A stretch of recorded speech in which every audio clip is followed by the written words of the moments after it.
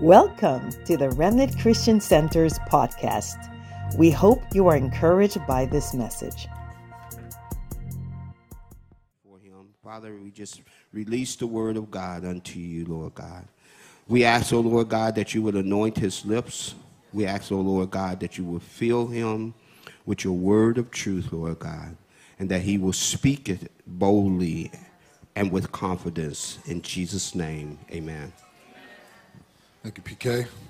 How many love our pastors in the house? Come on. We are blessed. We are truly blessed.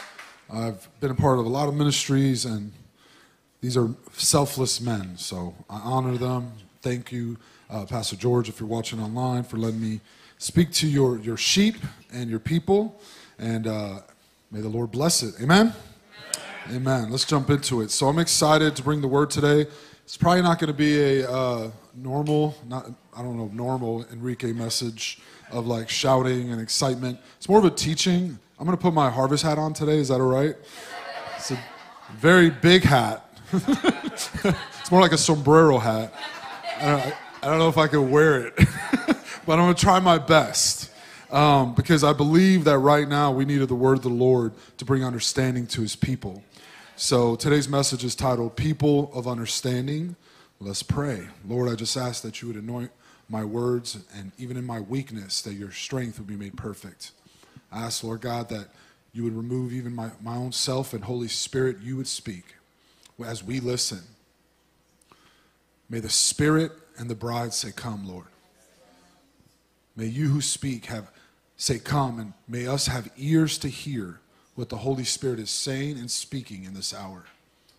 God, we ask for hearts of urgency. We ask that you would wake us up from our slumber. We ask that you would wake up your bride, your sleeping church.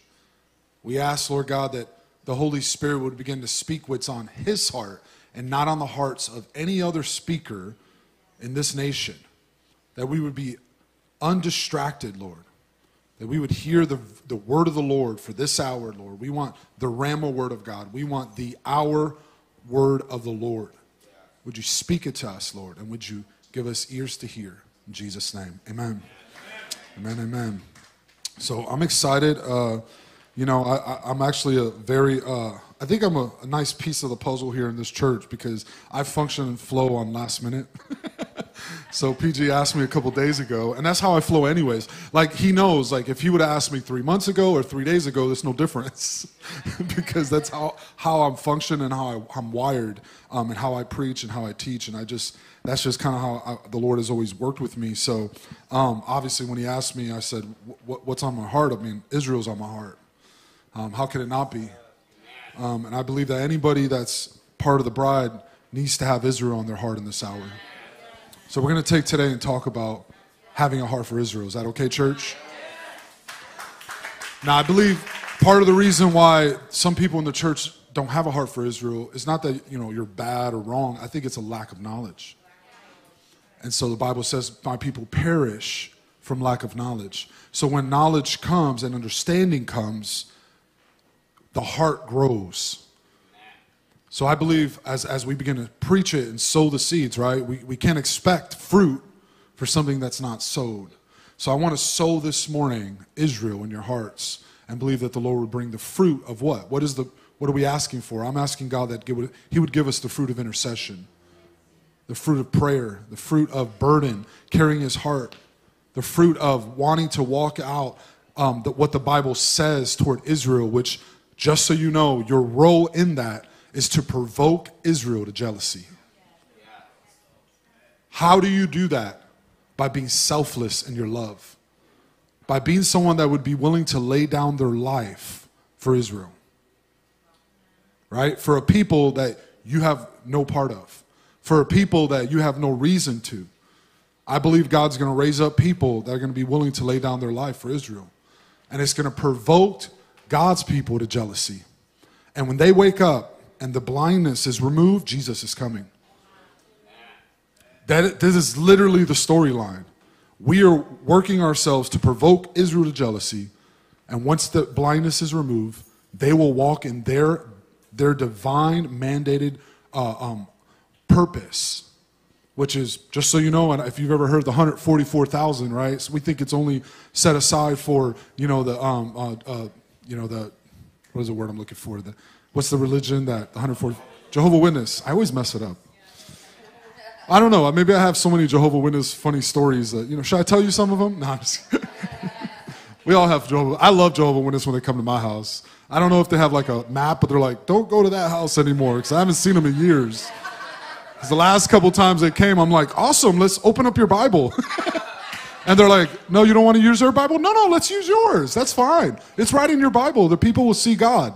Well, we can't see God. Well, why does your Bible say it? Right there in Revelation 22. Oh, wow, I've never seen that before. Check yourself. I love using their Bible because their Bible is all messed up, by the way. It's got a bunch of stuff in it that's not supposed to be in it, but there's a lot of stuff that's in it that they don't even realize there's in it. Side note. But just so you know, what will happen in the end times is 144,000 Jewish male virgins. Okay, I hope we're not going to lose some of you young folks today. Is that all right? Young people, stay with me, all right? Yeah. 144,000 male Jewish virgin men is going to lead the coming of Jesus. It's in your Bible, Revelation chapter 7. We're going to see 144,000 Jews. Now, and that is only a little picture of the full nation. But there's going to be 144,000 leader men, Jewish men, who have a revelation and love for Jesus that is going to help welcome Jesus back to the earth. And they're going to be part of the end times. They're going to be part of the leadership. They're going to be part of the prayer, the harp and bowl, releasing incense for Jesus to return to the earth. So just an idea of what's going to happen when we pray for Israel, there is going to be a movement of Jewish lovers of Jesus that are going to preach and teach and heal the sick, and we're going to follow their leadership. That's actually going to happen. Not only the men, but of course the women as well. There is going to be men and women that come out of Israel that are going to lead us to the coming of Jesus. Will you humble yourself and follow that leadership? You know we're grafted into the tree, right? We're not the tree. So if you've ever been to a church or sat in a teaching where you've heard that we the church have replaced Israel, I want to remove that theology right now because it is a lie. It is nowhere in the Bible, and it's actually crazy to me that anybody that actually reads this thing could believe that. Even as a young Christian, I remember reading my Bible and hearing this idea and being like, does anybody read this when somebody talks about that? Like, it's that, like, do you just sit there and just kind of nod your head and go, okay, that makes sense? Do you actually read your Bible? Because it's nowhere in here. And not only is it nowhere in here, there's the opposite everywhere, that he will never forsake his people. We have not replaced Israel. We have been welcomed into the family of Israel. We have been grafted into the tree. Anybody do gardening here? No would graft? Nope. She said nope. Yeah, she got a black thumb over here. That's my wife too. She'll be killing anything with life in the backyard. Poor thing. Every time she buys a lime tree, I come home, I'm like, may the Lord be with you. Like, I'm serious. There's a lime tree in the back right now that's dead. I don't want to throw it away. I feel bad. I don't know if they'll have resurrection power upon it and it might come back to life or something because it's definitely dead. And I still leave it there. Still got the tag from, Home Depot hanging on it. If you know anything about gardening, though, you'll know that when you're grafted into the tree, you take on the DNA of the tree. You don't overtake the tree, you take on the tree. We are Gentile people, unless you're, Jewish background or Israel background in here today. Highlight my people, right? But us Gentiles have been grafted into the tree. So now we take part of all of the promises. That's how it works. Every promises in the Old Testament, we can say yes and amen and say that's for me because we've been grafted into the tree of Israel. What is Israel? It's a family. And it's the cousins, uncles, brothers, grandchildren of our Lord and Savior Jesus Christ. I'm trying to make things simple right now for everyone. You understand, it's a family. It's a family that God said, every other family rebelled against me. And the Bible says he looked down from heaven and he almost repented or didn't want, like wished that he didn't create man, because he was almost like, there is no man that seeks me. He calls Noah, destroys the earth through a flood, calls the family Noah. From Noah's lineage comes forth Abraham. And God says, instead of what I did before the flood, now I'm going to do something a little different. I'm going to pick one family of all the families to show myself faithful and true, because everyone else is rebelling against me. It's not God's fault. Man, in their own heart and in the depth of their sin, have chosen, right, to rebel against God since the fall. And because of that, all the families of the earth rebelled pre-flood. Flood comes. Now all the earths are going to, he knows it's going to happen again. So instead of just trying to reach everyone like he did pre-flood, he said, I'm going to reach one family, the family of Abraham. And after that, I'm going to be faithful and true to them, so all the other families of the nations of the earth can look at that family and find me faithful. It's a family. It's the family of God. And we are grafted into that family when we said yes to Jesus. Now the Bible says there is no Jew or Gentile in Christ. Because we are in Christ. We are now redeemed. We could have been redeemed pre-flood. That all could have happened. Potentially, God knew it was not going to happen. But potentially, the people of the earth could have turned back to God. They did for times and then fall away, return, fall away, return, fall away.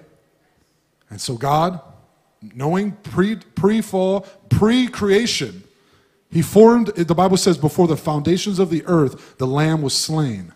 The plan was already set and forth. And I'm saying all this for a reason. We're going to dive into the Bible here in a second. I just want to paint the picture of the Bible for you, church. What is the story about? This is my introduction. What is the story about? The story is about a family, a people returning back to how it was in the garden. In the garden, when we walk with God. That's what the story is all about. It's to get back to the garden. It's to get back to walking with God in the cool of the day as our friend. That's what the story is all about. So God is calling a people, and he's going to redeem this people group. All Israel shall be saved. That's not an opinion, that's the Bible. They shall be saved. Now, today I'm going to talk, I might mention at points the difference between Israel the people and Israel the state. The state of Israel is going to make mistakes. The state of Israel is going to murder people. Okay? The state of Israel is going to fall short. The state of Israel is not going to walk in the redeemed path that God has called them every single moment of the day. No, that may be true, but the same is true for you. In the same way that you have fallen short of the glory of God, Israel falls short of the glory of God. So we cannot hold them to a standard that God doesn't hold you to. In the same way that God forgives you 70 times 7, he forgives Israel 70 times 7. And though they're going to make mistakes before the coming of Jesus, they will eventually receive the redeemed promise and come back to God. Can you say amen? Amen. All right. Well, let's jump into it a little bit. I want to continue my introduction a little bit with Matthew 24, just because I have to. I just have to. Matthew 24. Because I honestly just want you, church, to care. I want us all to care. I want us to ask God questions. For example, in Matthew 24, verse 3. And bear with me with the verses, because I'm going to probably going through a lot here, and I always mess them up and throw them crazy verses and then don't even use some of them and then add new ones. So have some mercy this morning for the media team back there. Open up your Bibles, Matthew 24, verse 3. We all know it. I'm going to read it quickly. Now, as he sat on the Mount of Olives, the disciples came to him privately. And here's what I want you to see, is they asked. They came to Jesus and asked. Are you asking? Are you curious? Are you wondering? Or are you still planning your life, your day-to-day life, for so many years without even asking about his return? Not even wondering what the Bible says about the coming of Jesus. Not even curious of what the storyline, how it's playing out. Now, have you even asked?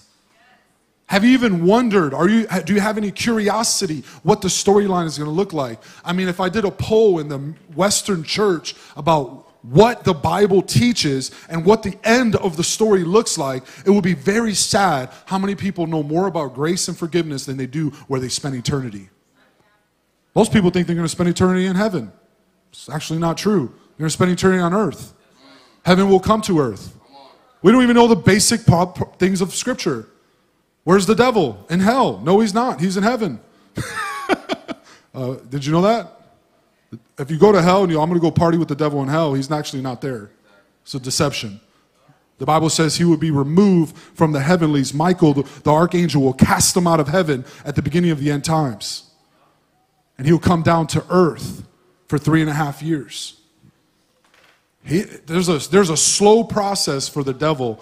That dragon, the deceiver, Satan, Lucifer, he was in the highest of highest points with God Almighty as a cherubim. He was cast out of the mountain of God, but he wasn't cast into hell. He was cast down from the third heaven. I believe he's somewhere in the second heaven, which is the heavenly realm. We wrestle not against flesh and blood, which I knew I was going to say that verse today because I want to remind you when we pray for Israel and we pray against certain things that other religions like Palestinians are, when we're praying, we don't wrestle against flesh. We wrestle against heavenly powers and principalities that rule the heavens. The Bible calls Satan the god of this age, the prince of the ruler of the air, not of beneath. Devil's under my feet. Yeah, in the spirit, but in the heavens, he's above you. He will be under your feet. He'll be cast into eternal fire. He'll be cast into the pit, right? During the millennial kingdom, he'll be cast into the great lake of fire. Absolutely. There's a slow descension of Satan from the highest points to the heavenlies. And then there's going to come a day, it's found in Revelation, where it says there was no more time found in heaven for the dragon any longer. And he was cast out, that deceiver of old, the dragon, Satan, and he was cast to the earth. That is the beginning of the 3.5 years of great tribulation. So he's cast from heaven to the earth. Simple things like this, normal church folk don't even know the heavenly realm. They don't know eternity. They don't know Jesus is coming back to actually reign and rule. And I believe a lot of that, and why am I saying all that? Falls because we don't read the Old Testament. All we read is, your New Testament, your letters of Paul, the Gospels, and we've lost the full picture of the Old Testament, which is what Israel understands. Israel understands the prophets, the Torah. They understand what's going to look like when they have a Jewish king ruling from Jerusalem, where Christian Western folks don't understand that concept. So we don't busy ourselves in a good way to understand what it looks like for a Jewish king named Jesus, Yeshua, HaMashiach, to rule from a real place, a geographical location in Jerusalem. That is actually going to happen. And it's a very important topic for you to wonder about and ask about, kind of like the disciples are doing with Jesus. We don't even ask. They said, Lord, tell us, when will these things be and what will be the sign of your coming at the end of the age? Verse 4, and Jesus answered and said to them, take heed that no one deceive you. No, Lord, I didn't ask about deception or knowing stuff. It's not about knowledge. Lord, we just want to know when you're coming. Tell us the timing, what time, God? Take heed, no one deceive you. He's saying that because he's like, I'm not going to tell you the time. I have my reasoning of why I believe that, because I believe that the Bible is also clear that the time depends on us. The Bible says we can hasten, which means quicken, the coming of Jesus in 2 Peter. By being pure and spotless bride, we can quicken his coming. So maybe he's waiting for you. Maybe he's waiting for the church. Side note. But if you look at that, his answer to us to not be deceived is his response of their question of when he's coming. Deception is reigning all over the body of Christ at this time. And deception, again, back to that point, is a lack of knowledge. One of them is that we'll be taken away early in the rapture prior to the coming. So why study it? Because we're not even going to be here. False. Again, we can do this another time. I don't want to get into a debate with anybody, but I have the microphone, you don't. I mean, if you want to actually look at it, Matthew 24, verse 29, I might as well go hard with it. It just says it pretty clear. I just like to read my Bible. I don't know. I read my Bible. Amen. Matthew 24, 29, immediately after the tribulation, the sun will be dark and the moon will not give its light, and the sign of the Son of Man will appear in heaven. And then all the tribes of the earth will mourn, and you will see with a great sound of a trumpet that he'll gather all the elect. That's the rapture. And it clearly says in verse 29, it's after the tribulation. There's nowhere in the Bible that says before. You can't. If you actually do the hexicon, Greek translation of the word after. Correct me if I'm wrong. Harvest, is after mean after? It means after. Okay, cool. I thought maybe it could have meant before, but maybe I'm just not a theologian, so I just read my Bible like a normal person. And it says immediately after the tribulation, Jesus will come. Again. There's other verses that say other things, but they don't talk about the coming as clear as that. One verse is all I need. We'll move on. With that said, Jesus is highlighting the people to be weary of deception. Say deception. So now if you start to believe that you'll actually be here, now you might care a little bit and you might start asking questions. Like, what are the signs? I'm glad you asked.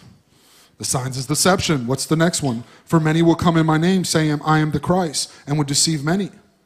Right? False Christ, another sign. You'll hear of wars and rumors of wars. Anybody hearing that today? You'll see that they're not troubled. And if you want to call me, an end time person and blah, blah, blah, a conspiracy theorist, God bless you. You can find another church. Forgive me, PG. PG's watching. No, don't find another church. Stay here and ask God. How about that? I correct myself. But I'm not ashamed of the Bible.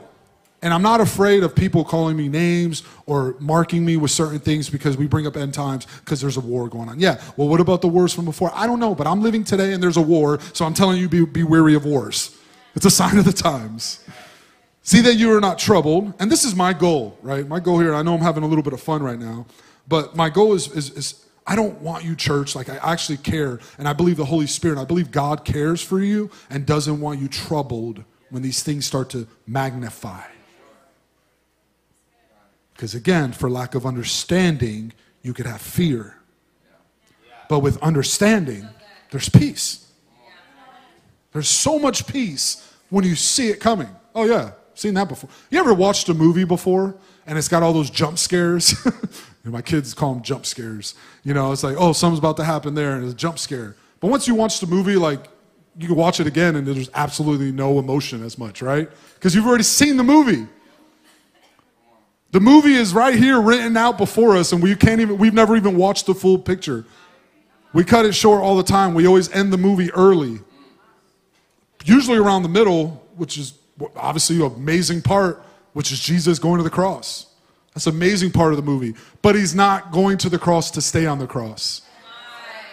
He's coming back again, and he's not coming back as that broken man on the cross. He's coming back as the redeemed King of Israel. He has the words King of Kings and Lord of Lords on his thigh. He has a sword in his mouth. He has eyes of fire, and his robe is dipped in blood. Is that the Jesus you know? There will be death. Be not troubled. Be not troubled. Well, I don't understand how that stuff works. Have you read the Bible? Just read. It's all there. It's the beginning of sorrows, guys. We're living in the beginning of sorrows. Pregnant women, you remember what those feelings were like when the baby's starting to come? Right? You feel that, what was that? Oh, maybe I just ate something bad. And then, another 30 minutes later, an hour later, oh, what is that? Something's coming. Once that begins, for those of you who have had children, you can't stop it, right? Could you just decide to slow it down? You know what? Me and my husband, we got actually it's kind of funny, my first child, Mariah, we had plans. We had lunch plans. We were going to go have subs in Winter Park and sit down in the grass. We had a beautiful day planned. And we're like, no, baby, we have a day plan. Can you hold off a little bit?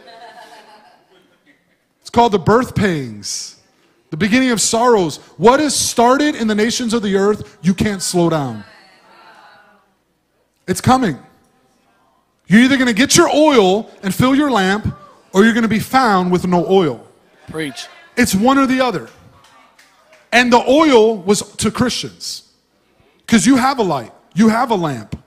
You're either going to run out of oil because all your amazing encounters with God and all those moments you love from maybe 15, 20 years ago when you're in youth group, or maybe when you went to your first church, or maybe you used to be in that Bible study and you got tons of stories, but you haven't had any good emotional connection with God in the last 5, 10 years, your oil's running dry.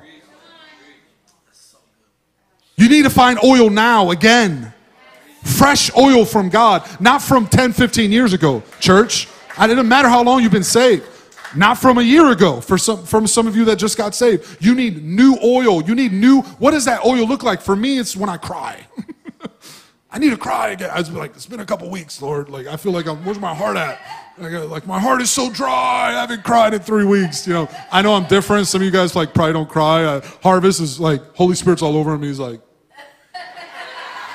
so I get it. Like, we all have different ways of connecting with God. And if you've ever heard my testimony, it's actually powerful. Like, I never cried ever growing up, and I was very hard, and I had a hardened heart, and I was a fighter, and I was a bully, and I was a very angry young man. And when I got saved on the altar and I was on the floor the day I gave my life to Jesus, when I hit the floor and I gave my life to Jesus, a young man came on me, put his hand on me, and he said, "Thank you, Lord, for a softened heart." Ever since that day, I haven't stopped crying. So God likes to joke, you know, and mess around and turn what was dark, and he just takes off the callus, and now I weep in, like, you know, every Disney movie there is, you know, and like, it's pretty bad. I weep in commercials sometimes. It's fast. It can be like a 30-second commercial, and I just feel the tear. I'm like, what is wrong with me, God? It's so embarrassing. All right, let's keep going a little bit. 1 Thessalonians chapter 5, verse 1 through 5. Chris, can you read that for me? But concerning the times and the seasons, brethren, you have no need that I should write you. For you yourselves know perfectly that the day of the Lord so comes as a thief in the night. For when they say peace and safety, then sudden destruction comes upon them, as labor pains upon a pregnant woman. And they shall not escape. But you, brethren, are not in darkness, so that this day should overtake you as a thief. You are all sons of light and sons of the day. We are not of the night nor of the darkness. Can you say amen to that? We are not of the night nor of the darkness, which means what? That we could understand and see the coming of Jesus, and we could see it coming. If you're at home, let's just take that verse for a minute, thief in the night, and you turn off all your lights, and the thief in the night comes, and it's the middle of the night. It's going to be hard to see him, right?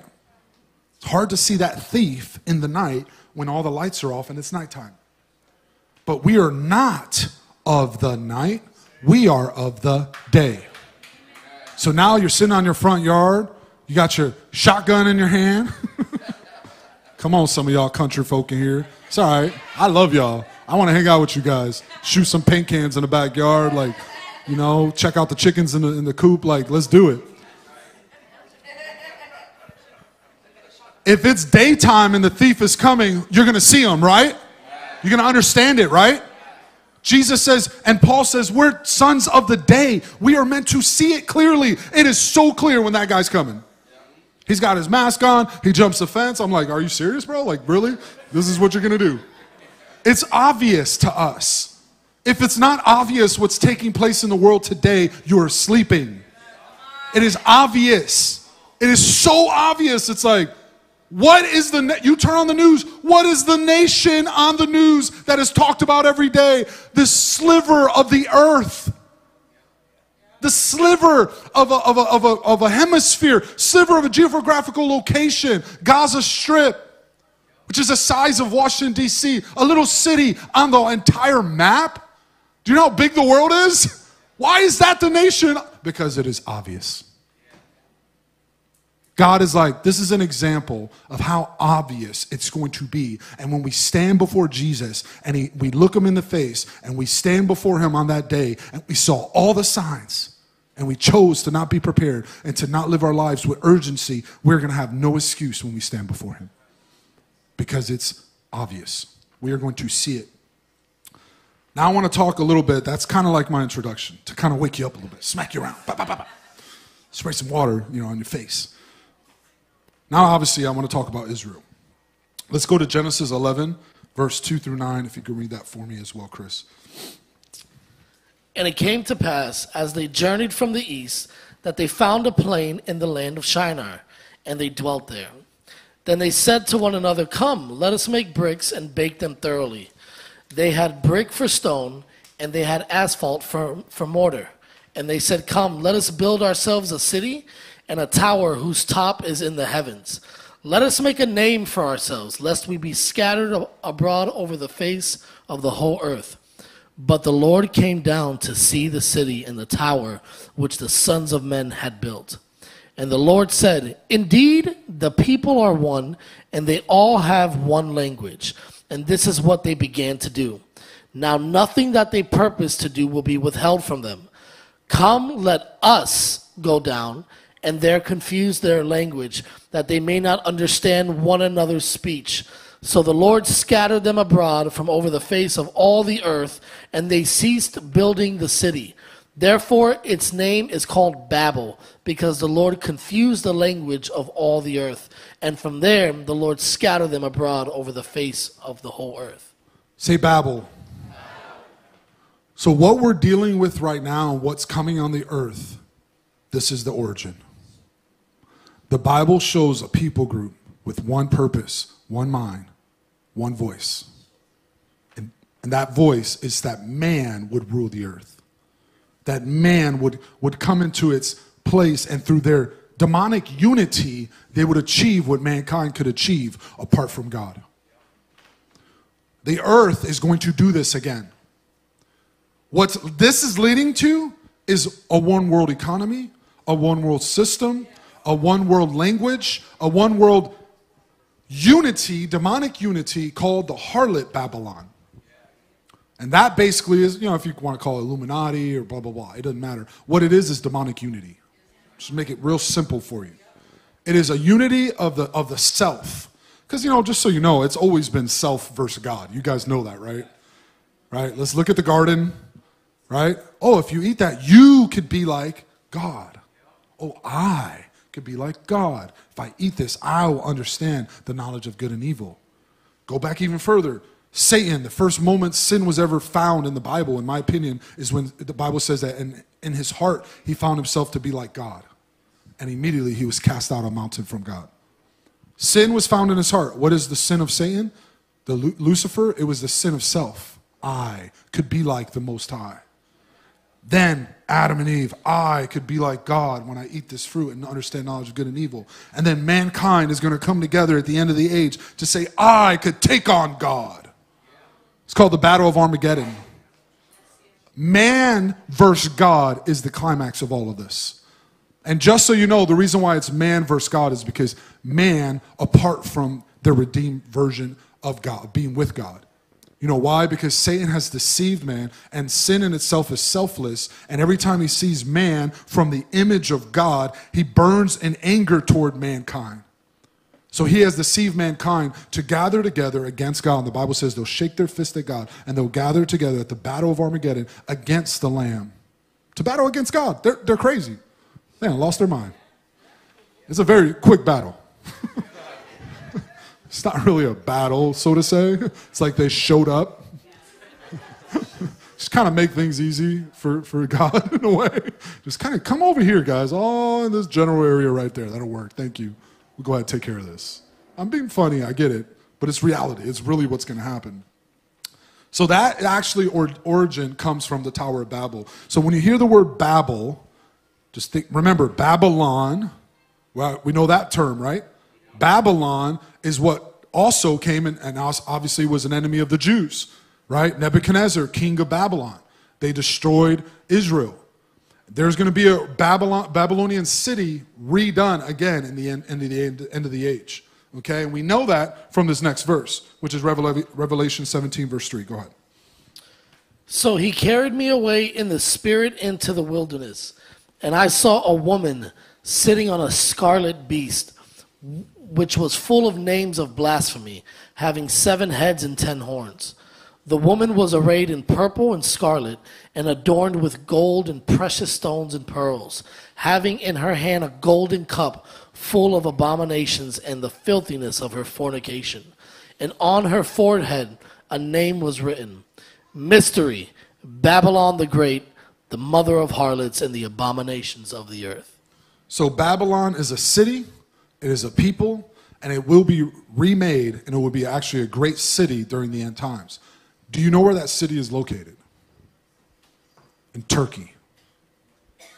Right there in the center of the Middle East.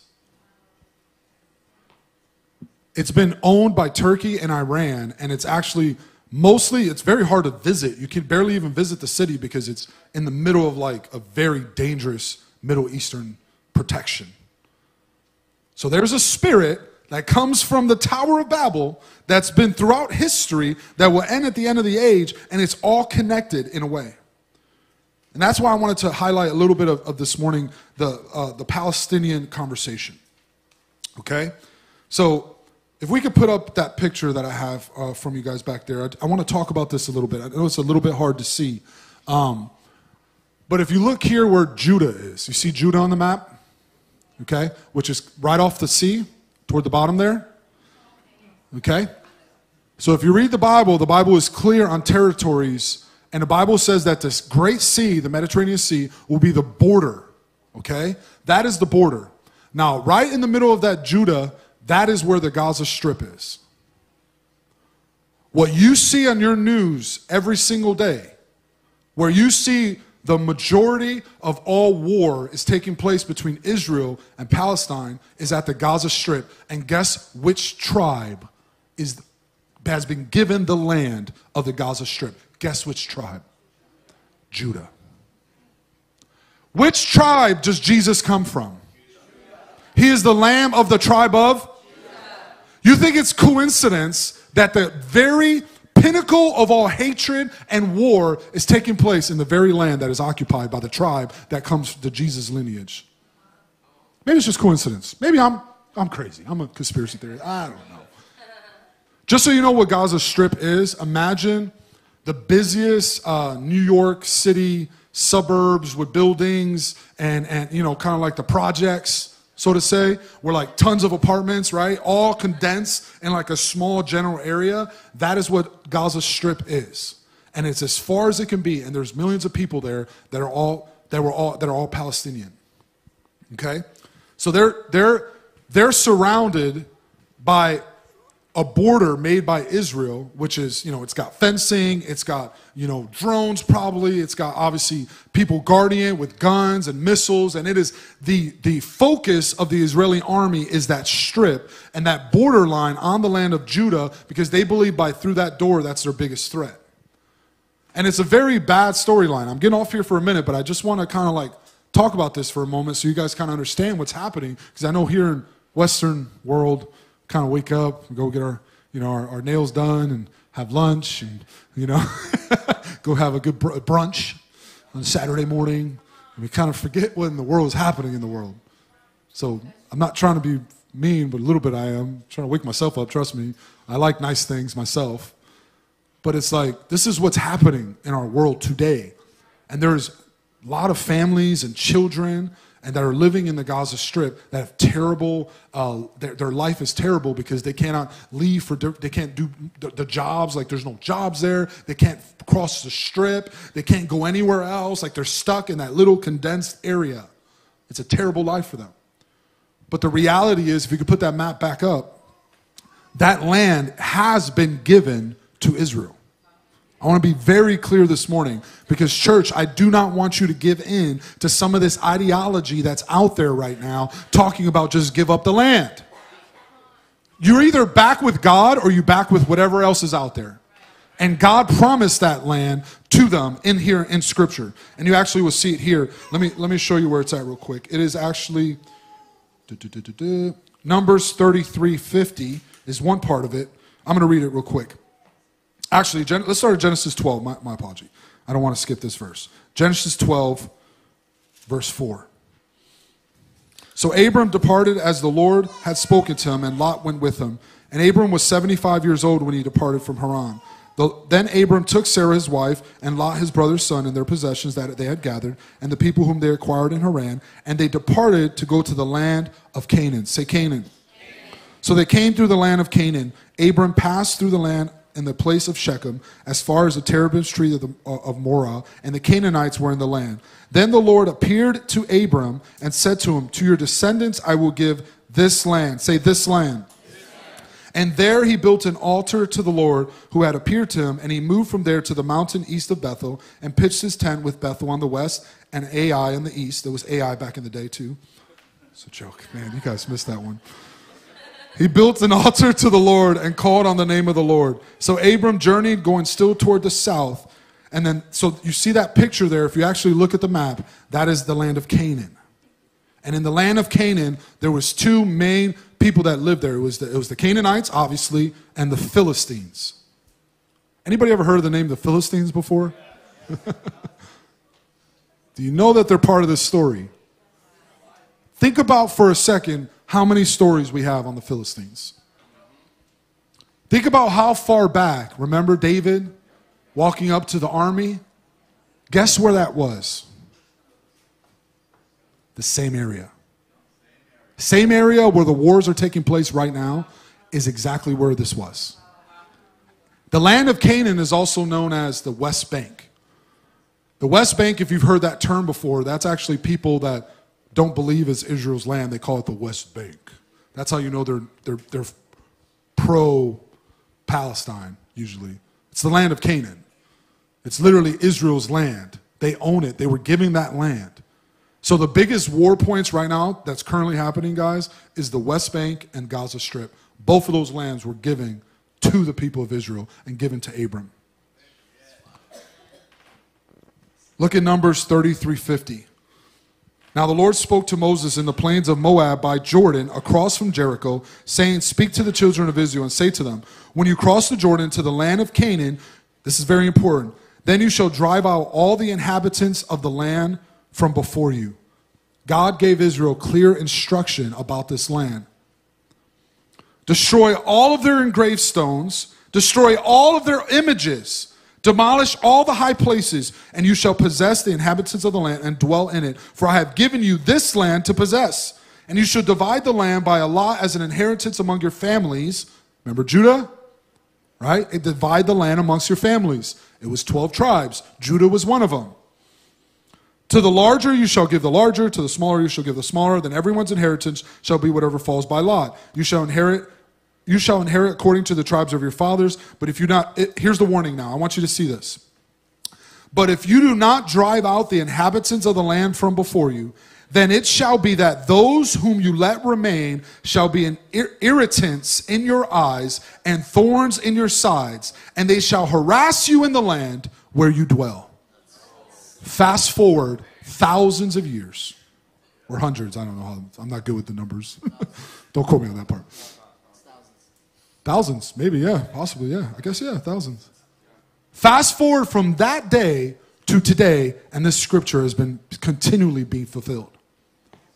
Philistine, which the word comes from Syria, Palestinia, that's how the word Palestine comes, dates back to the Philistines. So the same war that Israel was fighting with David, the same war that Samson was fighting with a jawbone, that Samson was taken into captive and destroyed him as his last resort when his hair grew back, that same war is happening today. So no, I do not stand with Palestine. Not sure if you've seen that statement all across America happening, and you're going to see more people say they stand with Palestine. I stand with Israel. Amen? And I don't stand with Israel, only the government or the state of Israel and the killing of innocent people. I don't agree with that. But I do agree with them defending their land. Now, don't quote me on this next part. This is like a subtopic. I believe that this is the beginning of Israel taking back the Gaza Strip. I believe that this is, I don't know, I might be wrong, but I don't know. If I'm gauging what's happening and I'm putting puzzle pieces together, Israel has to get that land back. And I believe that something is brewing right now, and a war is going to begin, and Israel is going to take back the Gaza Strip, which is rightfully theirs. I think something's happening. So a side note, just wanted to mention that. Now, in this storyline is a people group, right? That was a little news flash. Let's pull out of the current culture and go back to Bible for a second. In the midst of this storyline is a people group, a family called Israel. A people group that Jesus himself was so focused on that he didn't even preach to the Gentiles. Think about that for a second. That almost sounds offensive, right? That almost sounds like, what, Jesus? Like, you only had 3.5 years, Jesus. Why didn't you preach to all the people groups? This is just side note, I'm in business now, so I just think of, if anybody's in business and they're starting something in business, where do you spend the majority of your time? With all of your employees or with your key people? With your board? With your key managers? You don't spend all your time with everyone, because if you properly train and delegate to your key people, your business will flourish. It's common knowledge. Why do we think Jesus would have did it any other way? Jesus focused in on 12. Then even out of the 12, he focused in on 3. And then even out of the 3, he gave the most beautiful, closest revelation of all the picture of the Gospels to his closest disciple named John, where the book of Revelation comes from. The one that leaned on Jesus' breast. The one that everyone, when they had a question, they go, John, ask John. Tell John to ask Jesus. Jesus, I'm wondering. Jesus looking at him. You're wondering? He's looking at all the guys behind him. They're eating their food and kind of watching John ask Jesus a question. Why would Jesus trust the end time picture and the clearest picture to complete the puzzle of God's word called the book of Revelation to the one that laid on his breast? Why? Because in the midst of all this, it's all about love. It's about loving God and loving your neighbor. Who would have known it's so easy? Wait, hold on. How do we wrap all this up, Enrique? Because I'm starting to get there. I'm wrapping up here. Give me about 10 minutes. You guys okay? Yes. 15. Yeah. Cancel your reservation, guys. We're going. Here's the reality of the Bible. Jesus, how do we wrap up everything? Love God. Love your neighbor as yourself. First commandment, love God. Run after Jesus. Fall in love with God. Yes, New Testament. Yes, New Testament. Fall in love with Jesus. Worship. Understand how he redeemed you. He forgave you. Understand that you cannot walk out this life apart from his redemption. You are not perfect, and nor do you have to be perfect. He is perfect, and we enter by his righteousness, not our righteousness. So we are redeemed by faith. Say faith. We are redeemed by faith. Yes, we have that. That is love for God. We can't get past that. That's okay. That's always going to be there. But number 2 is love for people. And that love for people, I believe, is going to enter a depth in the end times where we're going to begin to lay down our life for our brothers and sisters. And it begins with our Jewish brothers and sisters. And you may not have to lay down your life today or tomorrow, but you can pray. You can cry out. You can care. You can ask God. You can ask, okay, God, what am I missing here? Why is my heart dry? Why do I not care as much? I do that all the time, guys. God's a big boy. He can handle that question. I literally come to God all the time. I'm like, Lord, I know that this is important to you, but I'm going to be honest, it's not important to me. It doesn't keep me up at night. It doesn't feel important to me. I don't feel a burden over it. I'm just honest with God. What am I missing, God? Speak to me. And then God begins to speak, and then you get your eyes opened, and then it starts to matter. It's a beautiful relationship we have. Look at Romans 9, verse 27 through 29. Isaiah also cries out concerning Israel. Though the number of the children of Israel be as the sand of the sea, the remnant will be saved. For he will finish the work and cut it short in righteousness, because the Lord will make a short work upon the earth. And as Isaiah said before, Unless the Lord of the Sabbath had left us a seed, we would have become like Sodom, and we would have been made like Gomorrah. Oh, Jesus, guys, the power of that statement. Unless the Lord left us a seed called Israel, in the midst of all the trees in the earth, God planted that seed, a people group, and he has been faithful. Why does it matter? Why does Israel matter? Because God being, I said this, I think, when I prayed the other day, the last weekend. When you look at Israel, God's faithfulness to Israel is God's faithfulness to you. If God is not faithful to Israel, God is not faithful. And if God is not faithful, our entire Bible is a lie. I know that's pretty heavy, but we need to have understanding of what this means. If God is faithful to Israel, and every time we see a storyline play out and it always ends, I mean, guys, think about it for a second.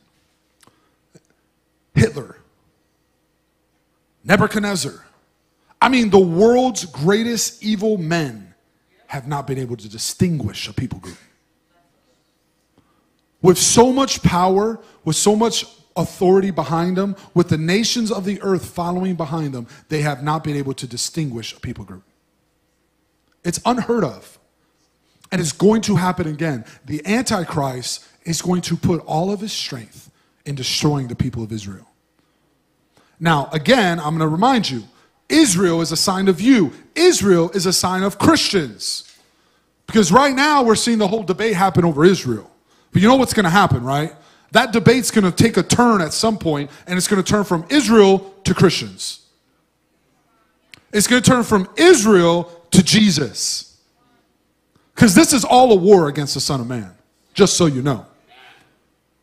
Read your Bible, read the Old Testament. Start there. Say, okay, God, open up my eyes. What does the Jewish king look like?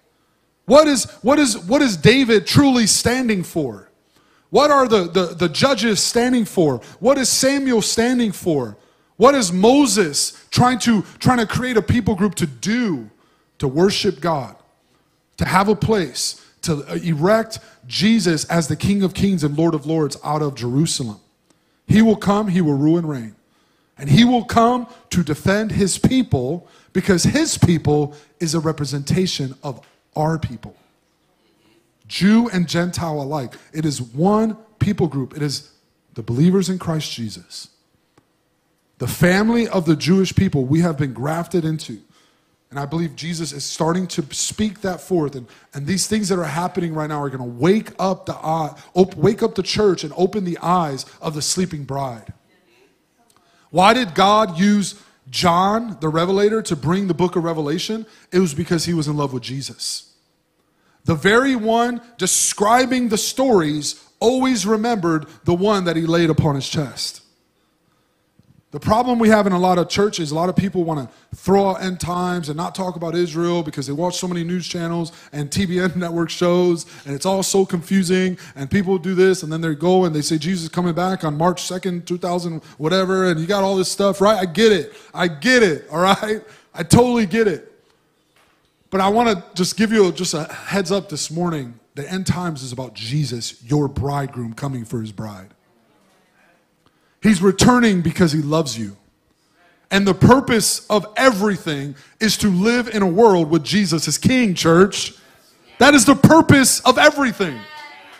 What is the gospel for? The gospel is meant to be preached to the end of the earth so that Jesus may return. Everything is unto the coming of Jesus. It's our blessed hope. It is all we strive for, all we wait for. Because guess what? The government is not your answer. Look, I don't care what side you're on. There's a bunch of madness in all sides. Okay? Now, I am one, I vote for life. I am one, I stand for truth. But I promise you, I totally understand that there is absolutely no answer in government. There just isn't. Sorry, I know that might upset some people. I'm not even going to get into that too much. Now, I think it's sad when people are voting based on political and not based on Bible, but that's a whole other topic. We need to wake up, church, and realize what is the story all about. It's about Jesus again. It's about Jesus coming back to the earth. It's about Jesus ruling for 1,000 years as King of Jerusalem. There's people in the church that don't even believe that will actually ever happen. It's very popular. It's called amillennialism. They don't believe Jesus will actually come and rule for 1,000 years. They believe the church is supposed to get really, really good and take over the earth, and things are going to be really great, and that's when Jesus comes. It's actually the opposite. The world is going to get darker before it gets lighter. The Bible says when transgression has reached its fullness in Daniel. When transgression has reached its fullness. When sin is as bad as it gets. You think it gets bad now, guys? Right? I know. I want to talk to the older people in here for a second. Think about when you were a kid and what you watched on TV. Think about when you were a kid and what people talked about when they came back from high school. Now my daughter's going into high school soon. Like the things I hear, I mean, I just can't believe it. And I'm only 39. I can't imagine someone that's older, like PK in his 80s. I love you, PK. Back before World War I, you know.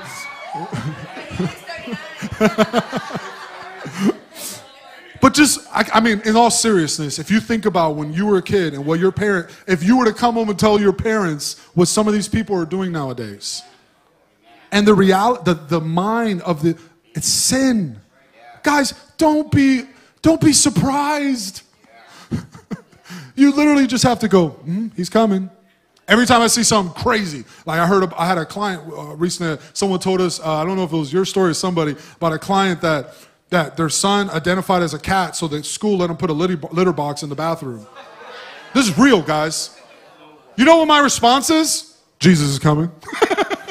Every time I hear something crazy, my response is, Jesus is coming. I know that may sound like, okay, whatever. I'm not ashamed of it. He's coming. It's time to wake up. The reason for everything is the return of Jesus Christ to the earth. Sin is going to rise. And with sin rising, the hatred of man toward Jesus will rise. Understand this. This is the beginning. Israel, to us, we think of a nation, Israel, the nation. No, it is a sign of light. And darkness hates light. And darkness wants to destroy light. So when they see Israel, they see Jesus. They see light. They won't say it, but something in them is gathering to the Battle of Armageddon. Something in them is gathering together. You're going to see darkness gather and unify like it did at the Tower of Babel.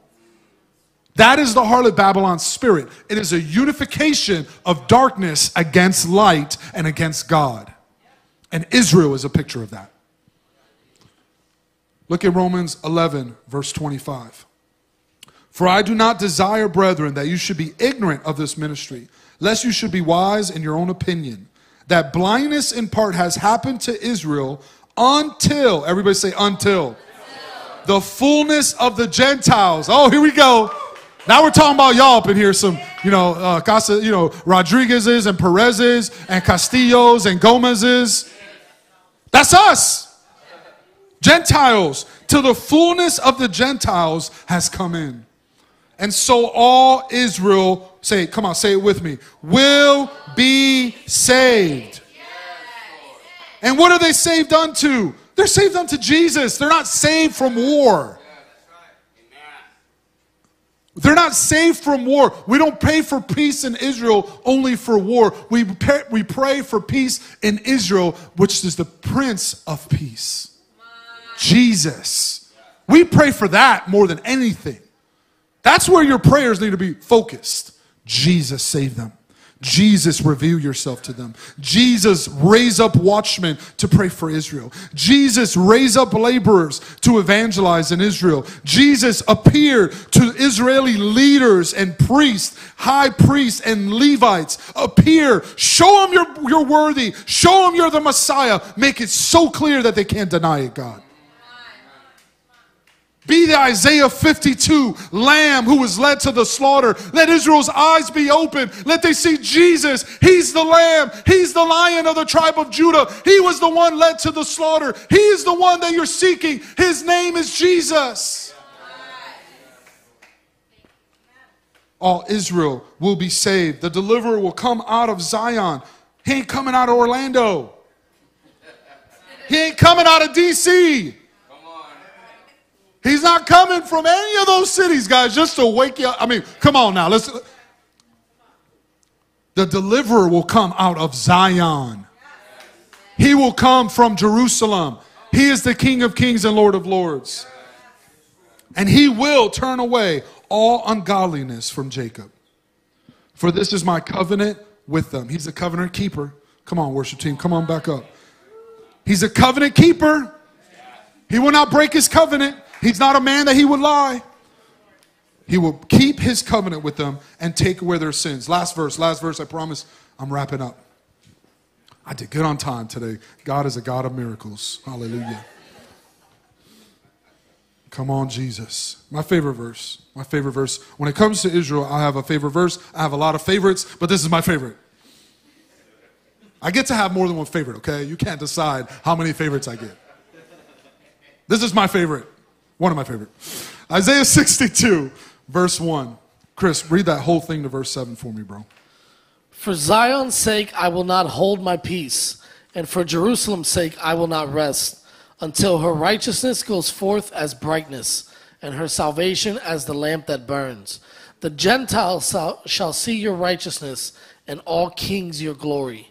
You shall be called by a new name, which the mouth of the Lord will name. You shall also be a crown of glory in the hand of the Lord, and a royal diadem in the hand of your God. You shall no longer be termed forsaken, nor shall your land be termed desolate, but you shall be called Hephzibah, right? And your land Beulah. For the Lord delights in you, and your land shall be married. For as a young man marries a virgin, so your sons shall marry you. And as the bridegroom rejoices over your bride, so shall your God rejoice over you.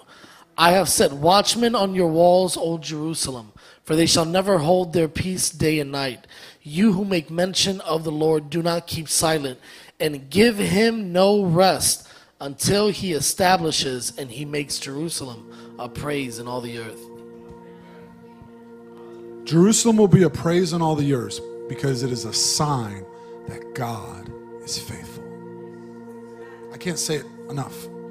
I'm going to repeat it over and over to you. So when you think of Israel, they are a sign that God is faithful. He was faithful with the Moabites. He was faithful against the Canaanites. He was faithful against the Philistines. He was faithful against Rome. He was faithful against Germany. He's faithful against Palestine and Hamas. He is faithful. And he can only be faithful. He knows no other way to treat his people than faithfulness. And what's beautiful when you read a book like the book of Hosea, oh Jesus. You want to understand God? Understand how he is faithful to Israel. To a people that he says has married the harlot. To a people, and it's an example of us. You're not perfect. You're not perfect. I'm not perfect. I'm a harlot. I've fallen for other lovers. I've chased other lovers. Even when I know truth, I still fall short. I mean, I know you guys, some of you aren't perfect in here. I'm just talking, I'm the one bad guy. Forgive me. Just need to be cleansed by the blood. But even though I know truth, I mess up.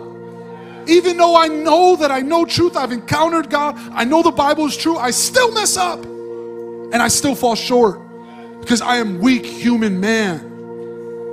And everyone in here, there's hope for every one of you because you don't have to be perfect.